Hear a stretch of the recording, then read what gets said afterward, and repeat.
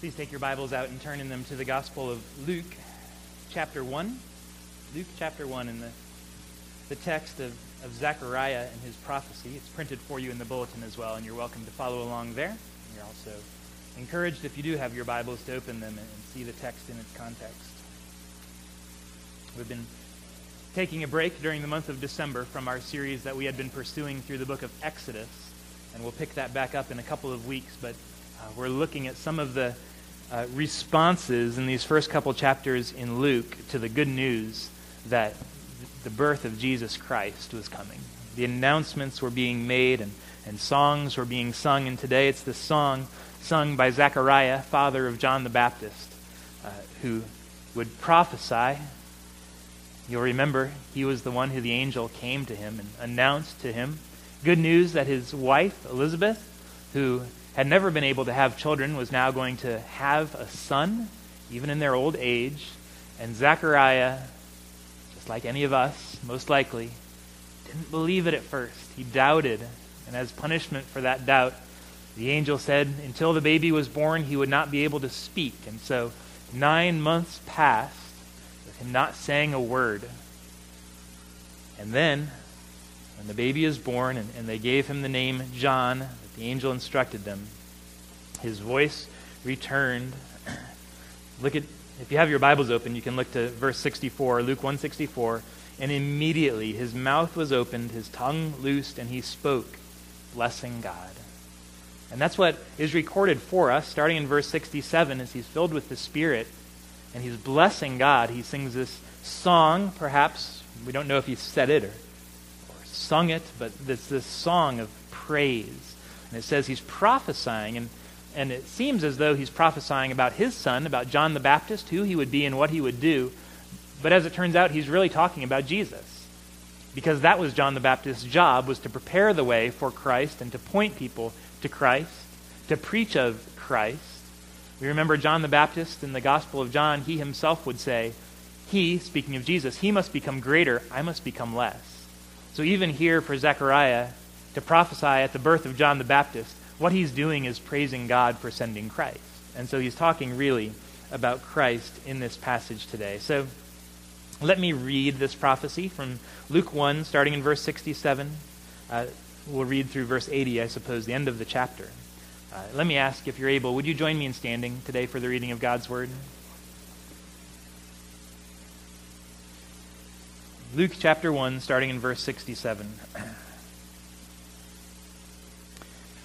And his father Zechariah was filled with the Holy Spirit and prophesied, saying, Blessed be the Lord God of Israel, for he has visited and redeemed his people, and has raised up a horn of salvation for us in the house of his servant David, as he spoke by the mouth of his holy prophets from of old, that we should be saved from our enemies and from the hand of all who hate us, to show the mercy promised to our fathers and to remember his holy covenant, the oath that he swore to our father Abraham, to grant us that we, being delivered from the hand of our enemies, might serve him without fear, in holiness and righteousness before him all our days.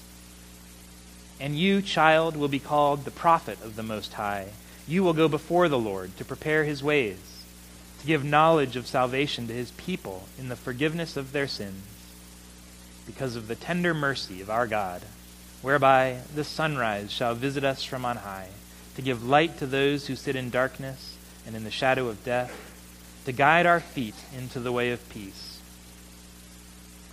And the child grew and became strong in spirit and was in the wilderness until the day of his public appearance to Israel. Let's pray one more time. Heavenly Father, this is your word that is given to your people to make us wise for salvation, to lead us to Christ and to teach us about him, both who he was and what he did for us.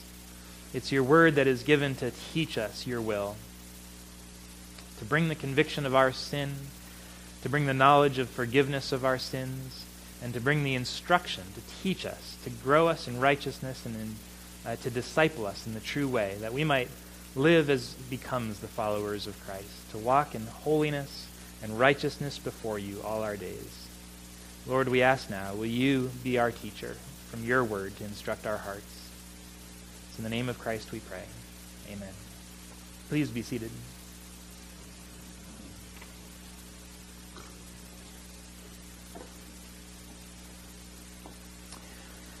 I remember one particular moment. I think I must have been in high school, a teenager, or something like that. And it was around this very time of year. And I remember, well, my mom saying, sort of just an off-the-cuff remark, she said, well, you know, I just can't seem to get into the Christmas spirit this year. And I remember hearing that and being sad because Christmas spirit was so wonderful. Because this was a time of joy.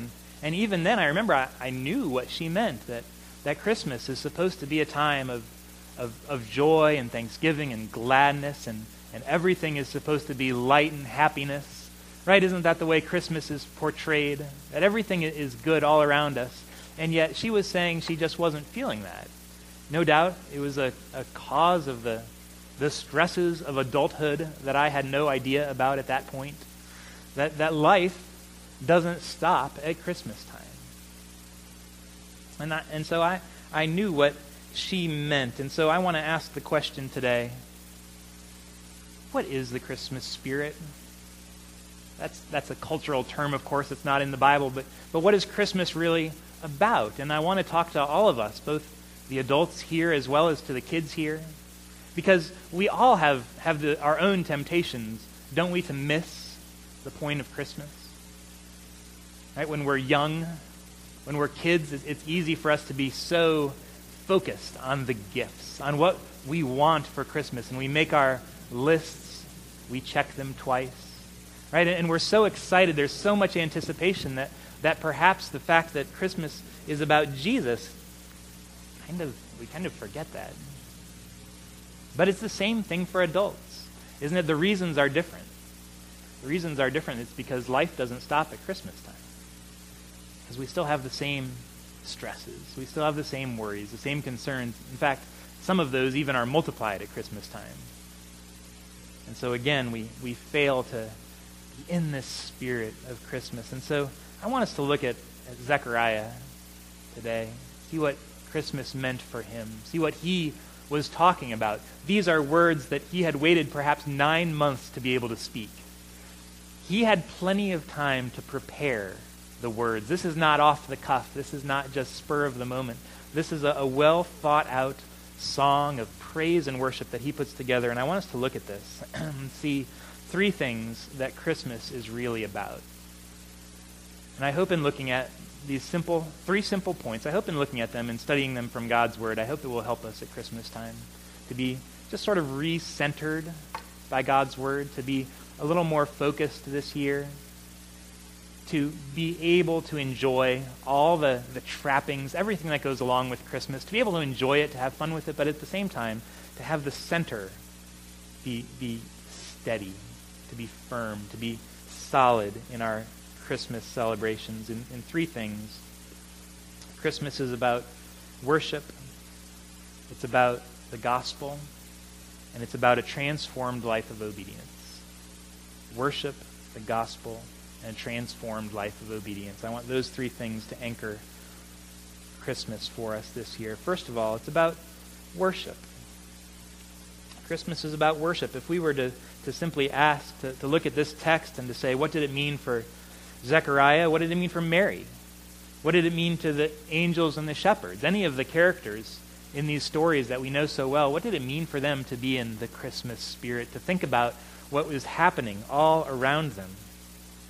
And we have their responses, and again, each one of these responses is considered. It's thought through, and the first thing they all mention is that Christmas is a time of worship. Look just over at Mary for a moment in her song that she sings in Luke 1, starting in verse 46. The first words are, "My soul magnifies the Lord. My spirit rejoices in God my Savior, for he has looked upon the humble estate of his servant." Mary begins her song about Christmas with simply stating that this is about worshiping the Lord for what he has done for his people.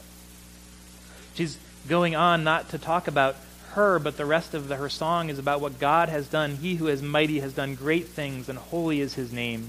His mercy is for those who fear him. From generation to generation, he has shown strength with his arm and scattered the proud in the thoughts of their hearts.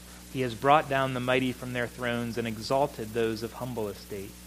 He has filled the hungry with good things, and the rich he has sent away empty.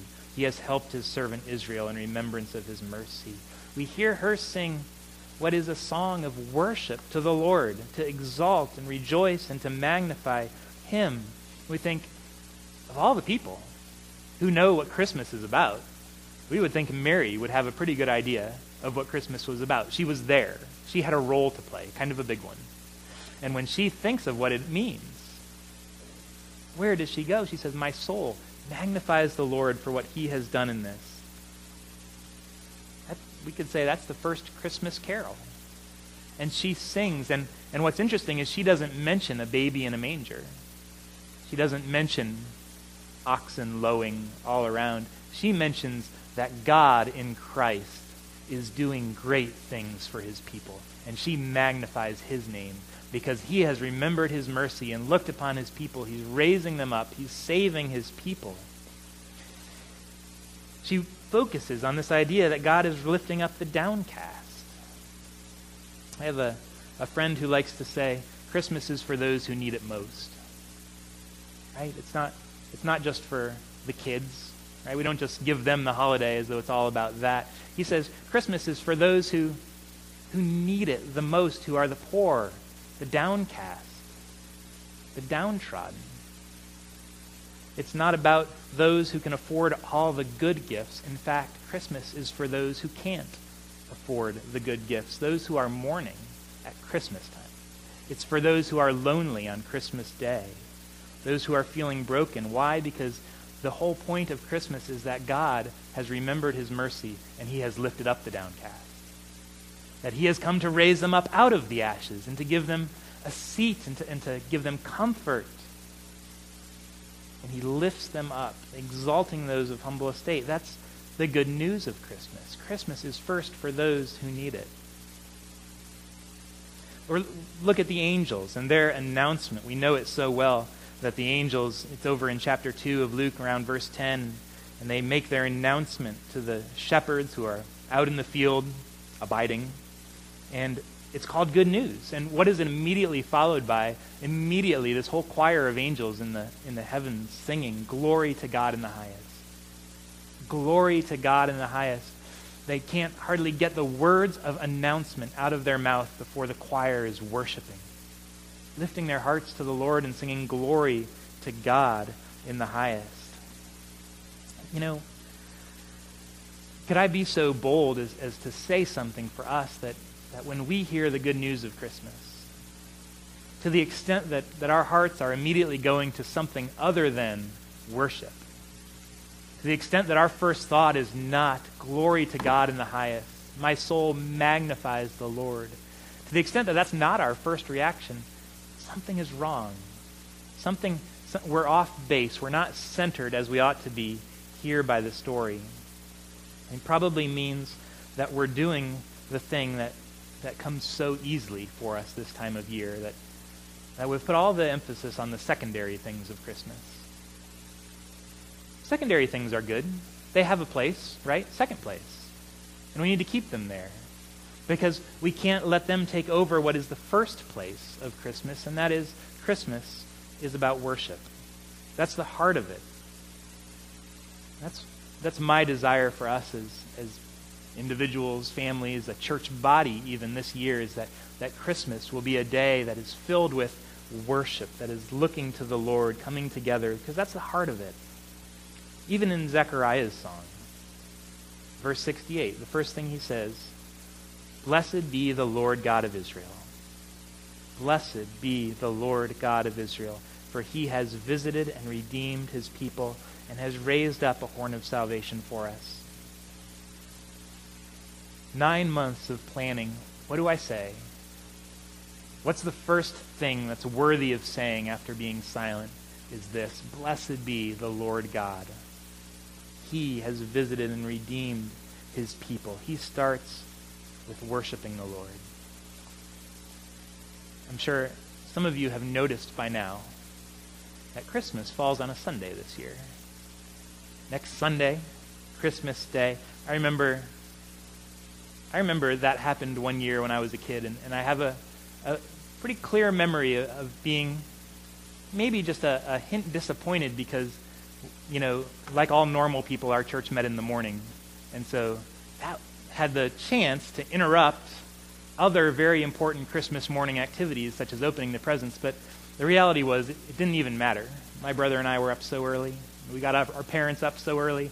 We had the presents opened, breakfast eaten, dressed for church, time to spare. Not a big deal. Now, here, we actually have an advantage here since we're going to be meeting at 1 o'clock in the afternoon next Sunday, as we always do. And so you have plenty of time. No worries about that. Plenty of time for presents in the morning. But here's the thing. I know that sometimes we hear Christmas is going to be on a Sunday. And perhaps our first reaction is a little bit of, oh man, a little bit of disappointment because that's going to interrupt the day. We have we have the whole day planned out. We know how it ought to be. And it's just a family day of celebrating and rejoicing together. And those are good things. Those are good things. But when we think about it, what better way to celebrate Christmas than to gather together as the body of Christ for worship? What better thing to do than to gather together and join our voices in saying, "Blessed be the Lord God of Israel, for he has visited and redeemed his people.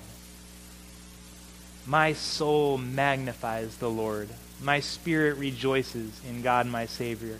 Glory to God in the highest." What more appropriate thing is there for us as believers in Christ to do on Christmas Day than to gather together for worship? And so we need to think on that. You have a whole week to convince yourself of that if you're not there yet, that worship is the best possible thing to do on Christmas. And I'm looking forward to gathering together next Sunday on the afternoon of the day we celebrate the birth of Jesus and to engage together in worship. Christmas is first about worship. It's also about the gospel. It's about the gospel. What better way to learn how to sing together with Zechariah and to fuel our worship than by talking about, studying the good news of Jesus Christ, and even at the risk of sounding like I'm stating a bit of the obvious here in church, I'll go ahead and say it. It needs to be said. Christmas is about Jesus. It's about the fact that our God remembered his promises that he made to his people, and he raised up for them a Savior who is Christ the Lord, and he was born in Bethlehem. And the shepherds and Mary and Zechariah, they rejoiced and they worshiped because a Savior had been born. See, if we're going to remember point number one, which is that Christmas is about worship, we do it by fueling that worship with thoughts of the good news of Christ. We focus on Christ, and when we focus on the gospel, what comes from that ought to naturally spring up as worship. When we focus on worship, sometimes it feels empty. It feels like we're just going through the motions. But when we focus on Christ, that is what moves us to worship. That's what fills our hearts to worship. See, even here in Luke chapter 1, the very beginning of the Gospels, they always talk about what Jesus has come to do. There's none of this, what we might call just sentimentality, talking about the baby in the manger, little baby Jesus. No, they always go very first to his purpose, his calling. Why is he here? Why was he born? He was born to be a Savior for his people, to be the Savior, to forgive them their sins. Right as the angel said to Moses, they should call his name Jesus, for he shall save his people from their sins. It is good news, and it's good news in particular because these were people who knew how badly they needed saving. Right? The news of a Savior doesn't come as good news if you don't think you need one. But we can tell when we read it that they were rejoicing, they were worshiping because they knew how badly they needed a Savior. They knew that they were those who were sitting in darkness. And so if we are going to be able to sing like Zechariah at Christmas, if we're going to be so filled with joy that we also break into song, that happens only when you know how badly you need a Savior to be born to you.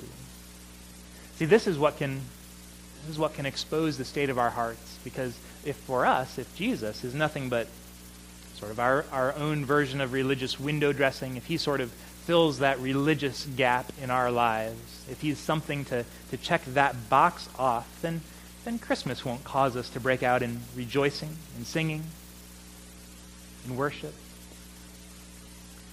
But if he is the Savior that we so badly know that we need. See, as I listen to some of the words that Zechariah sings, and we hear the sense of anticipation, and we hear the sense of urgency. Verse 70, as he spoke by the mouth of his holy prophets from of old. Verse 72, to show the mercy promised to our fathers, to remember his holy covenant, the oath that he swore. See, Zechariah has been studying these promises. He knows that oath that he swore, the covenants that he made, the words that he spoke by the mouth of his holy prophets from of old. He knows all those. See, I think of it like this.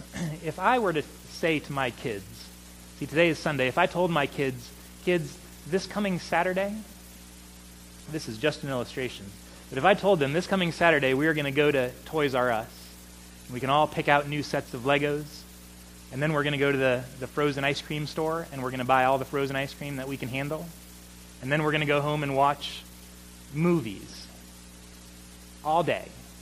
If I were to say that to them, if there's one thing I know about parenting, it's that I better mean it, because they are going to remember every single word that I say, and they are going to ask me every single day this week, is it Saturday yet? Are we going to do it? Can we go today? Is it time? Has it come? Because that is something they desperately want. That is their dream day. And so if I tell them that day is coming, they're going to hold on to those promises. They are going to hold on to them and never let them go and be constantly calling out and asking, is it time? And when I hear Zechariah say, this is what's happening just as he said was going to happen, the words he spoke from the prophets, the oath that he had swore, the covenant that he had made. See, Zechariah is one of these who knows how badly he needed those promises. Zechariah is one of those who had been holding on to those words and not letting them go, longing for the day when they would be fulfilled, because that was what he knew that he needed. And so he's holding on to those words. He knows how badly he needed those promises. And so we need to know our own hearts. Do we know how badly we needed a Savior?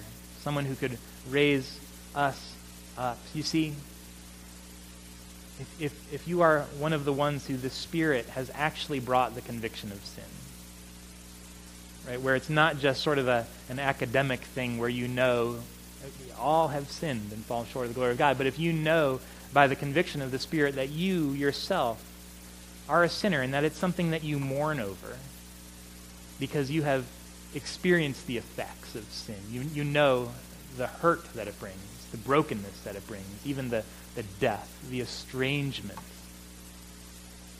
When you know that, then that makes your heart long for the good news, for someone who will come and rescue you from that sin. Because perhaps you're the one who has tried other ways to avoid it and nothing else works. We can't rescue ourselves from our sin, but if we are the ones who have sat in the shadow of death, and we've seen our loved ones die, not just physically, but walking in spiritual death, we've longed for the life and the health, and we've longed to walk in the way of peace, then Christmas becomes good news, because here's the announcement. Jesus has come to forgive sins. Jesus has come to rescue his people. God has raised up a horn of salvation for us in the house of his servant David, just as he spoke by the mouth of his holy prophets from of old.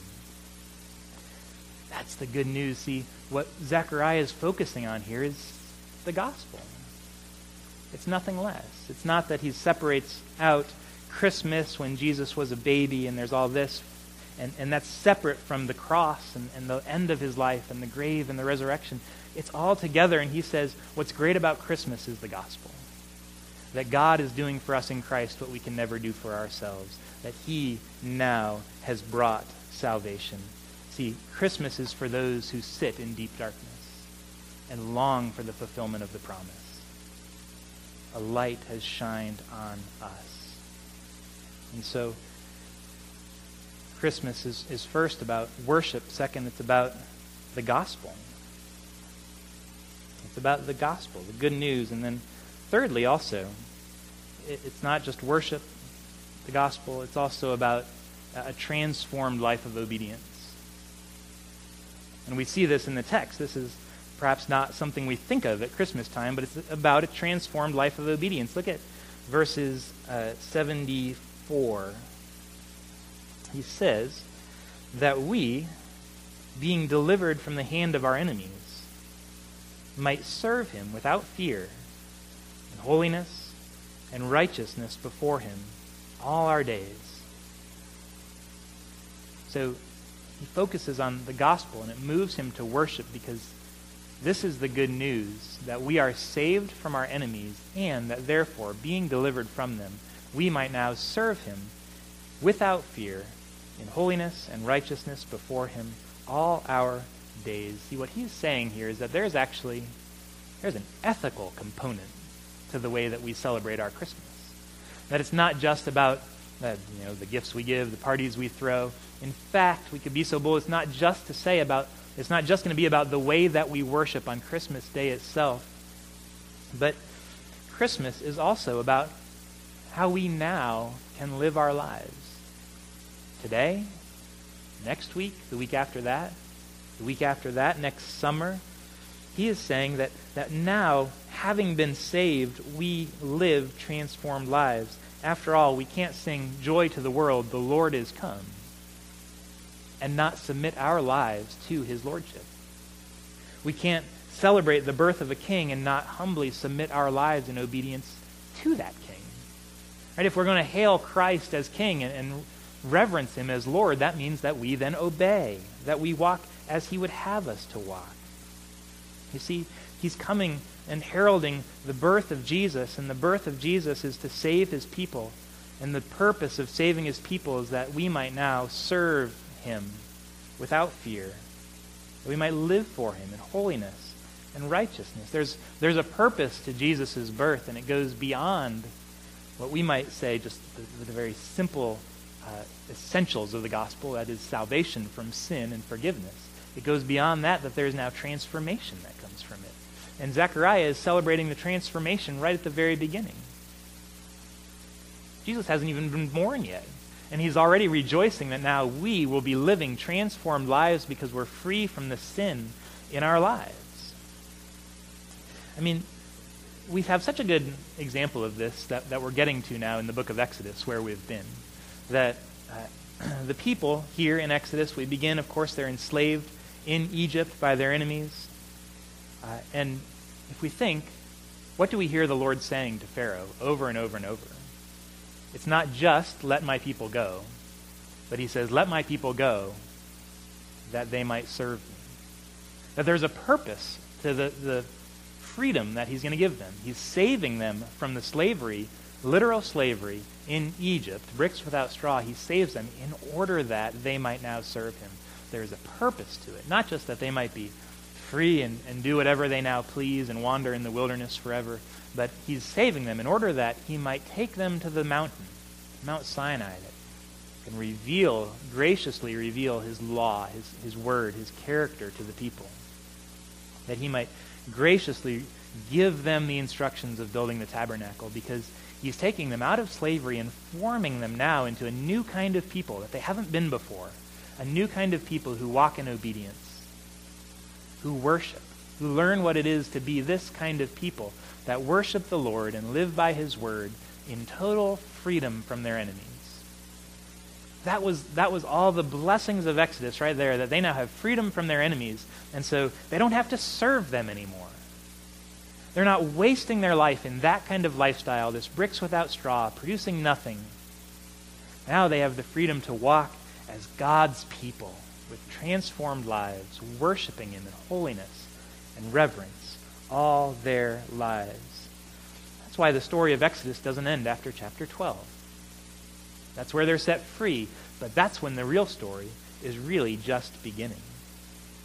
And it's such a practical book for us because we think about Israel, even when they're receiving the law, when they're learning what this new life looks like, what it is to serve the Lord, is it all just flowers and sunshine from that point on? Of course not. Of course not. There's still the battle for them.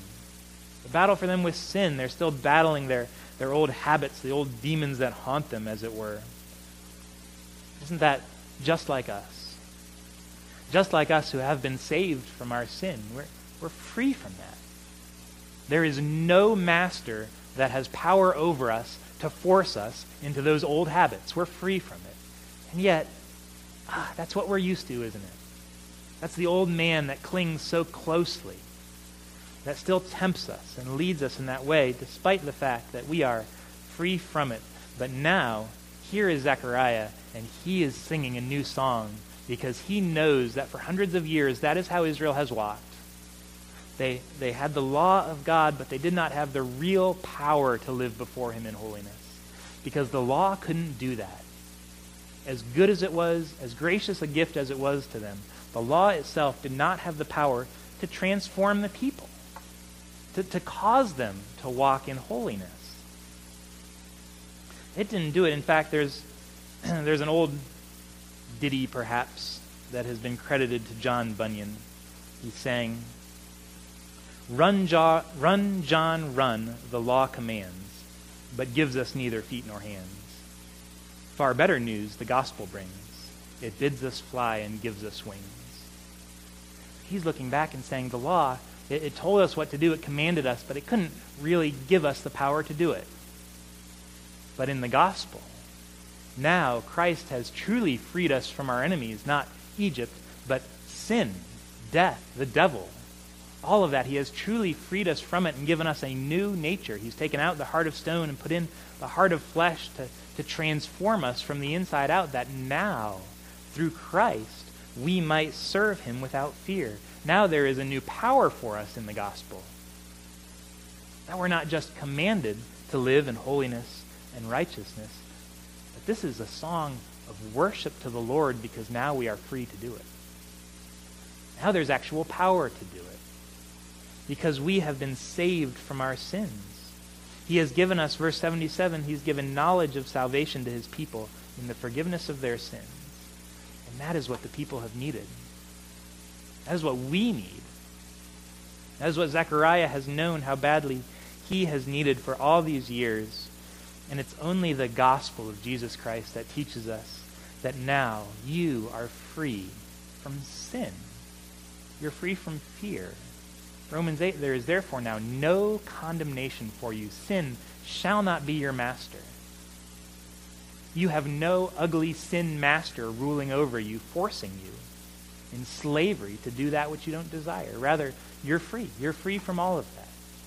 Those rulers have been done away with at the cross, so that you are now free to live in righteousness, free to pursue a life of holiness.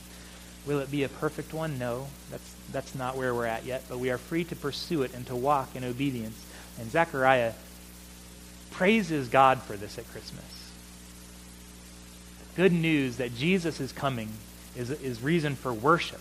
It's reason for worship because the gospel is here. It's coming. The good news that has been promised, that he's been holding on to and waiting for so long. And so he worships because of the gospel.